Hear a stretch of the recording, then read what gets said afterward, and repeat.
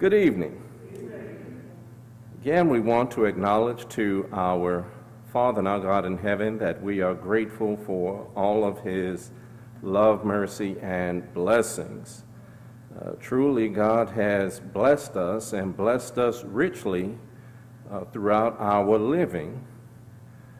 But I wonder if we've ever given thought to why God has blessed us. He does not bless us because he is made to. He does not bless us because he has to. He certainly does not bless us because we are deserving. And the primary reason is not even that he blesses us because he is able. He blesses us because he is love and because he is the good God that he is.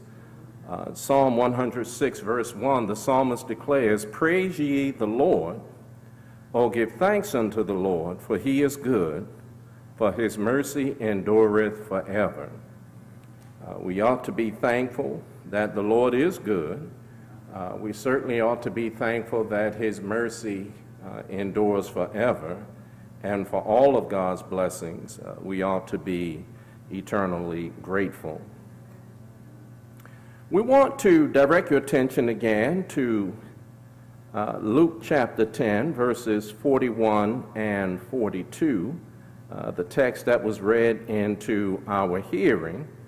Now, if you want to hear the message from 1 Corinthians 12, just go back and check the website. They load them there.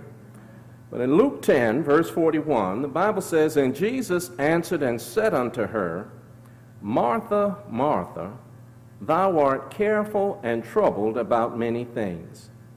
But one thing is needful, and Mary hath chosen that good part, which shall not be taken away from her."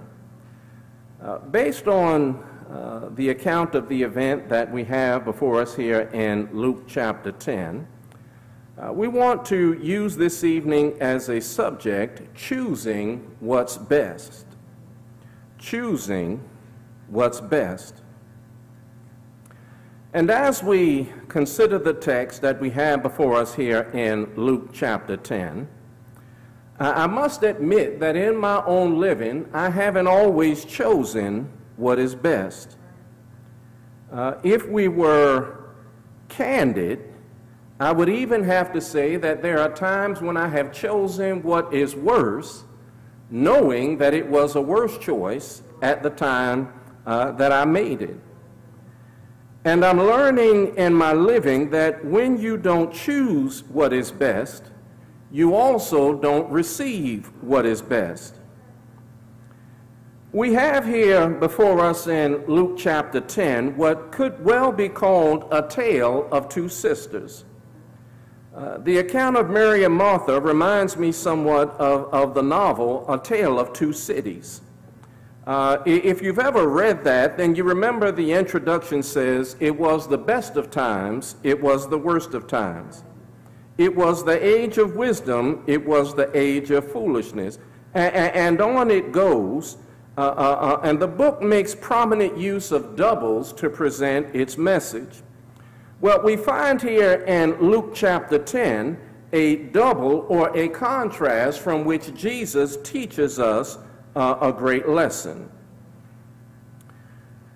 Jesus gives us a lesson not in choosing between good and evil, for evil is never an acceptable choice.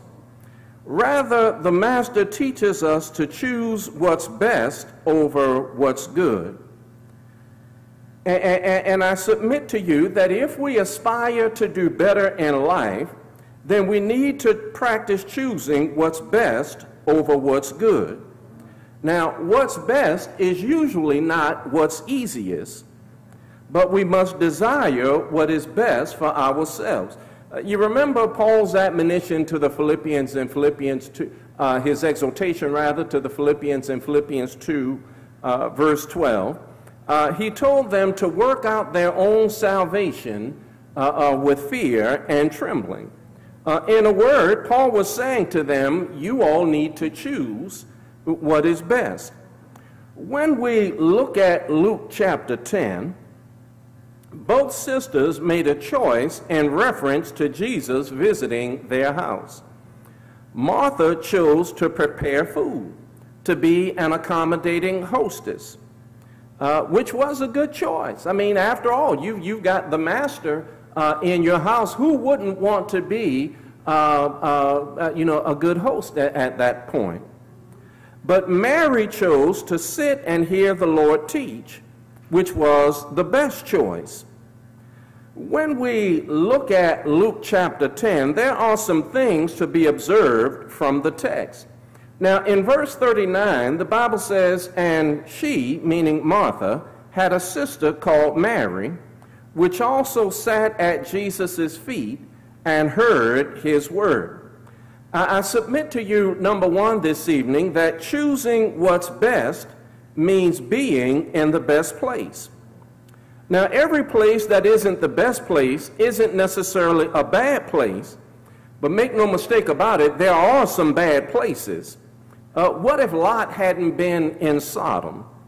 What if Samson hadn't been among the Philistines? What if Solomon hadn't been in a palace full of strange women?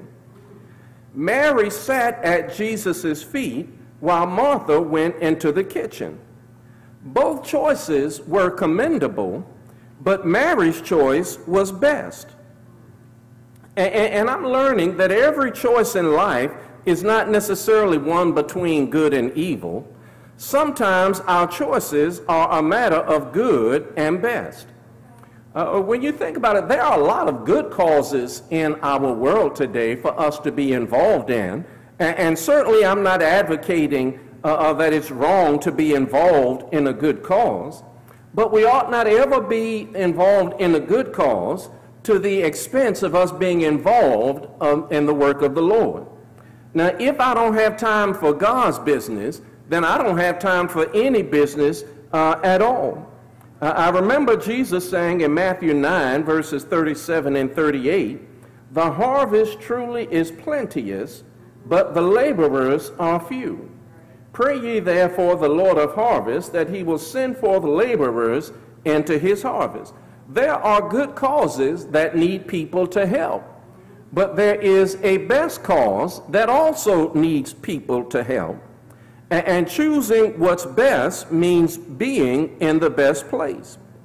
But not only does choosing what's best mean being in the best place, choosing what's best means listening to the best voice. Now, every voice that isn't the best voice isn't necessarily a bad voice. But again, make no mistake about it, there are some bad voices. What if Eve hadn't listened to Satan? What if Rehoboam hadn't listened to the young men's counsel? What if the man of God hadn't listened to the old prophet? It's good to be aware of what's going on in our society and in our world. And certainly I'm not advocating that there's anything wrong with watching the news or reading the newspaper. But I would assert that prayer is better than the news, and the Bible is better than the newspaper. The words of Jesus have implications on eternity. In John 6 and verse number 63 in your Bibles, Jesus says, "It is the Spirit that quickeneth, the flesh profiteth nothing. The words that I speak unto you, they are spirit and they are life."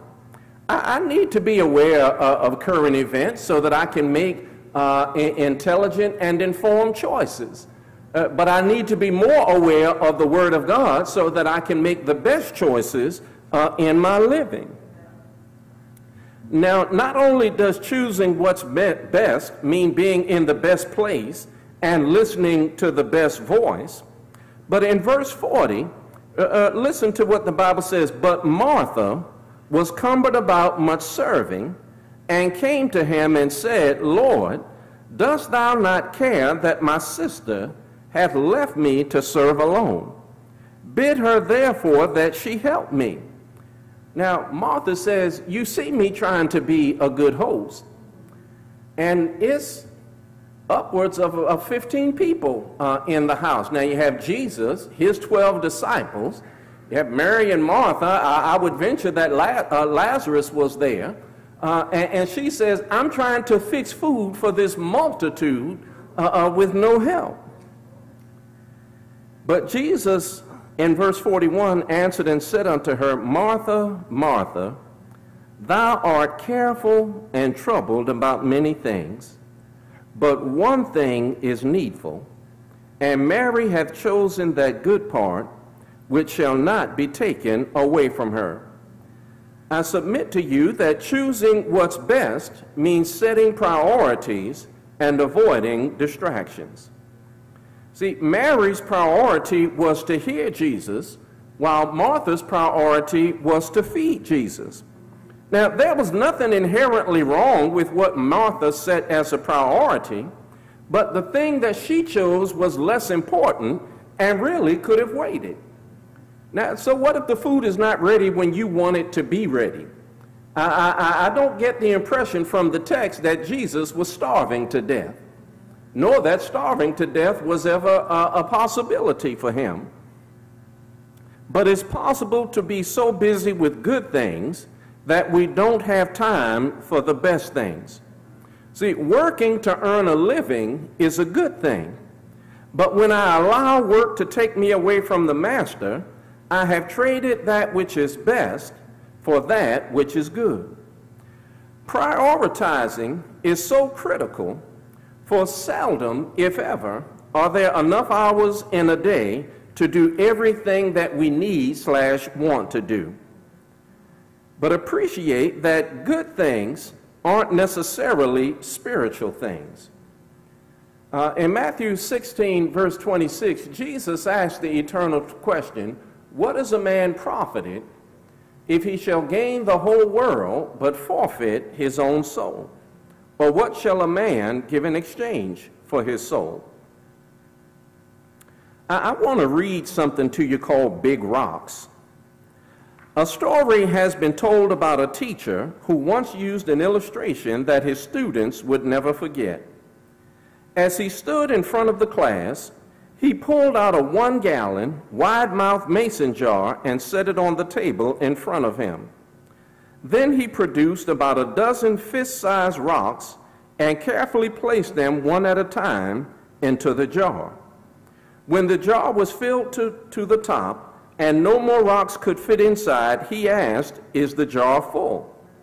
Everyone in the class said yes, to which the teacher replied, really? He reached under the table and pulled out a bucket of gravel and dumped some of it in and shook the jar, causing pieces of the gravel to work themselves down into the spaces between the big rocks. Again he asked, is the jar full? This time the class was on to him, and someone answered, probably not. Good, said the teacher. He reached under the table and brought out a bucket of sand. He started dumping the sand into the jar, and it went into all the spaces left between the big rocks and the gravel. Once more, he asked the question, is the jar full? No, the class shouted. Once again, he said, good. Then he grabbed a pitcher of water and began to pour it in until the jar was filled to the brim. When the water reached the top of the jar, he asked, now how many of you think the jar is full? All of the hands were raised. He answered, you are correct. Then he looked at the class and asked, what's the point of the illustration?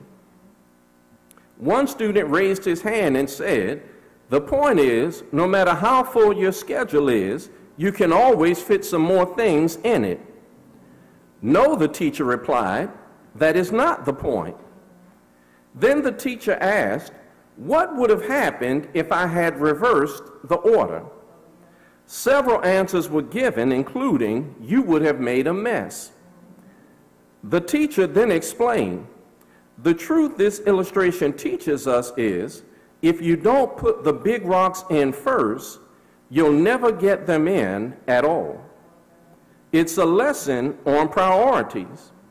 The ingredients that the teacher used to fill the jar represent the things with which we fill our lives. Each of these has its own value and importance. The big rocks represent those things that are most important, If we don't put the big rocks in first, we too will not have room for them, and we will make a mess of our lives.